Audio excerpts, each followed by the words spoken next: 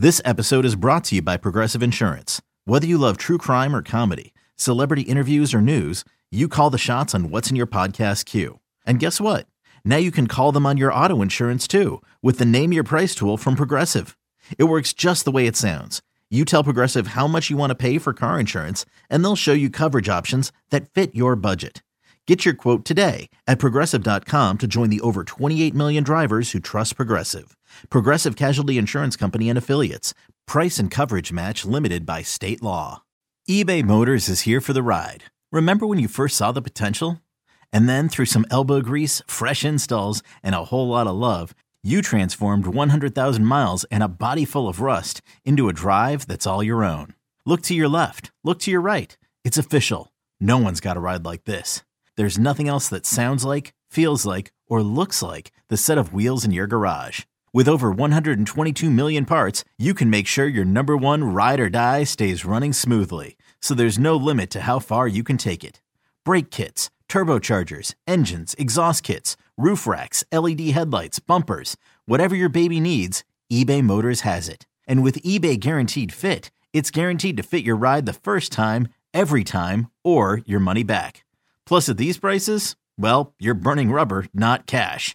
Keep your ride or die alive at ebaymotors.com. Eligible items only. Exclusions apply.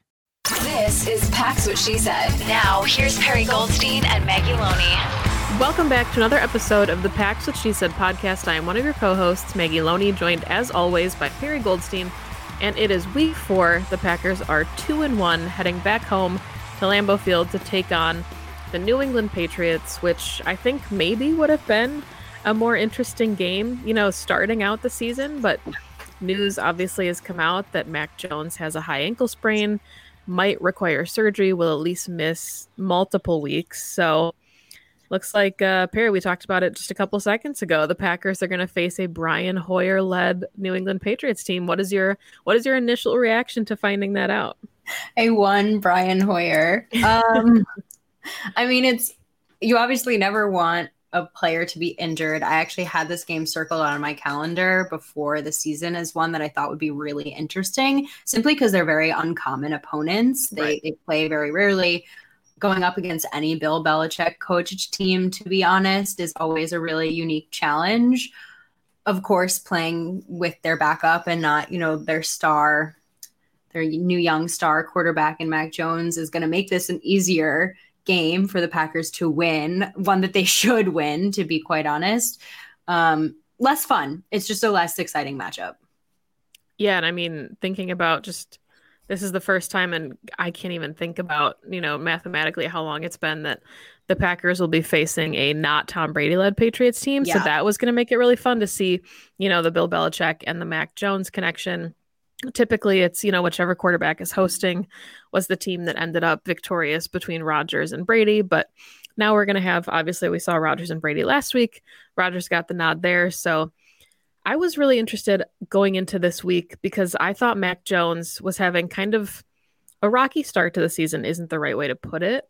But I think he was sitting at like 2 touchdowns and 5 picks through 3 weeks. So one of the storylines that I had in my head going into this game was ball security. And obviously we saw a lot from this kind of swarming Packers defense against the Bucs. And I wanted to see that carry over against the Patriots. And that's not to say that they won't get their opportunities against Brian Hoyer, but wanted to see Mac Jones in that kind of role. So unfortunate for him. I think Brian Hoyer is 16-23 all time in his career as a starter officially. So definitely we'll have some opportunities there for this Packers defense. But where do you want to start? Do you want to start with the Packers offense? Do you want to start with the Packers defense? What are you excited about for Sunday? I feel like we started with the quarterback situation. So let's stick with the Patriots offense, Packers defense route. I've been looking at their running back duo, and I feel like Bill Belichick has always been a lean on the run game kind of coach. That's very much his bread and butter. I'm looking at these wide receivers out here, and they don't light up the league. So Damien Harris, I think, and Ramondre Stevenson are going to be the guys that Brian Hoyer, especially now without Mac Jones' ability to pass the ball, are really going to lean on. And they've had pretty nice starts to the season. They both get pretty even touches, actually kind of similar to the Aaron Jones, AJ Dillon style rotation that the Packers have in their backfield. They both get thrown the ball, they're pass catching backs. And they've had touchdowns. They both had a touchdown against the Ravens. Damian Harris had one against the Steelers, and Stevenson has just had his first against the Ravens. So they're weapons, I think, for sure. And I would imagine, especially with Hoyer under center, they're going to lean on that run game even more. Yeah, it's really fun to kind of take a look at their receiving core, because Ty Montgomery, obviously former Packer, who was, I think, most recently with the Saints and then went to New England, obviously started as a wide receiver, was drafted by the Packers to be a wide receiver, became a running back. It was like a weird, confusing thing where he wore number 88 and then, played in the backfield for a little bit. Now he's technically back listed as a wide receiver for the Patriots. He has one of their 2 receiving touchdowns. Like I said, Mac Jones had only thrown 2 touchdowns so far through 3 weeks. One of those to Ty Montgomery, the other to Nelson Aguilar. So yeah, I think the way that the ball is distributed is going to be really interesting on Sunday. Nelson Aguilar right now leads the team in yardage. He has 179 yards through 3 weeks. Not insignificant. Yeah, and he and Devontae Parker are tied with 14 targets. Jacoby Myers actually leads the team with 19 targets. So you can tell kind of who they're emphasizing getting the ball to. Those are I would say their big 3, and there's some speed there. Those are guys that are really good at stretching the field, which I think is something that we saw the Buccaneers struggle to do in week 3. And yes, you can argue that's because they didn't have Julio Jones or Chris Godwin or Mike Evans, but the Packers are really good at condensing the field against the Bucs and making them kind of chunk their yardage out. And I think that's going to be one of the things that we want to see the defense do again on Sunday at Lambeau. Yeah, and I do feel like with Brian Hoyer out there, the Patriots game plan is going to be a little bit simplified. So goal is definitely to limit the big play if it's going to come. But you also don't want to just get dink and dunked by Brian Hoyer down the field and these running backs. So okay, picture this. It's Friday afternoon when a thought hits you. I can spend another weekend doing the same old whatever, or I can hop into my all-new Hyundai Santa Fe and hit the road.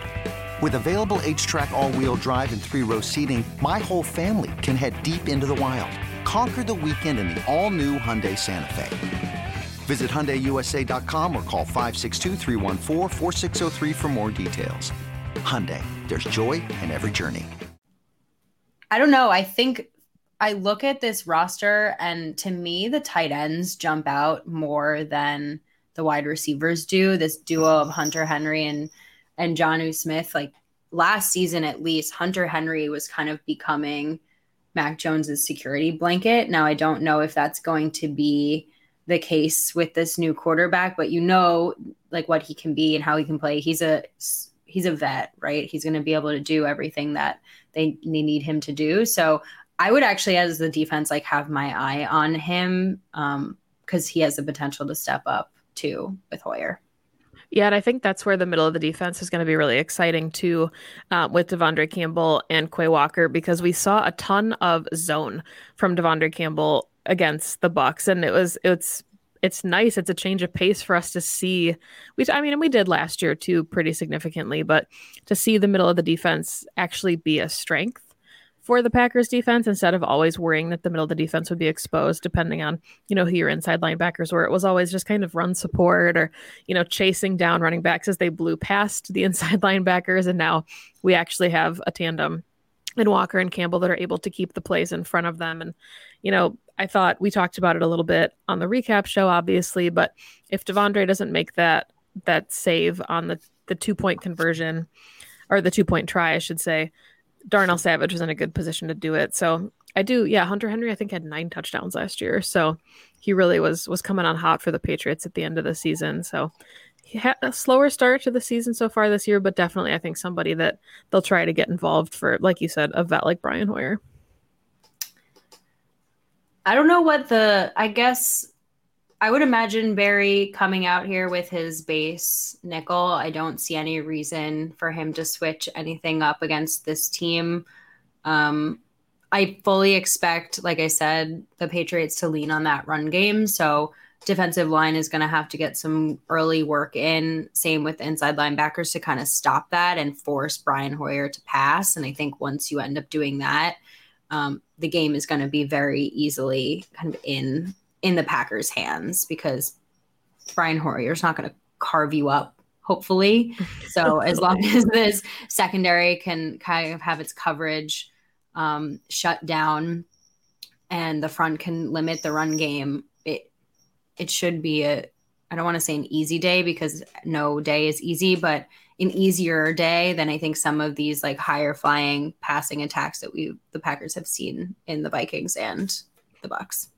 Yeah, I thought your comparison earlier with the running backs was interesting, kind of the Aaron Jones, AJ Dillon dynamic, because they both are already so utilized in the receiving game. Like they're going to get their touches, whether it's, through the air or on the ground. And I think the Packers did a really good job of minimizing that with Leonard Fournette. We saw what they gave up against Dalvin Cook. We saw them struggle with David Montgomery.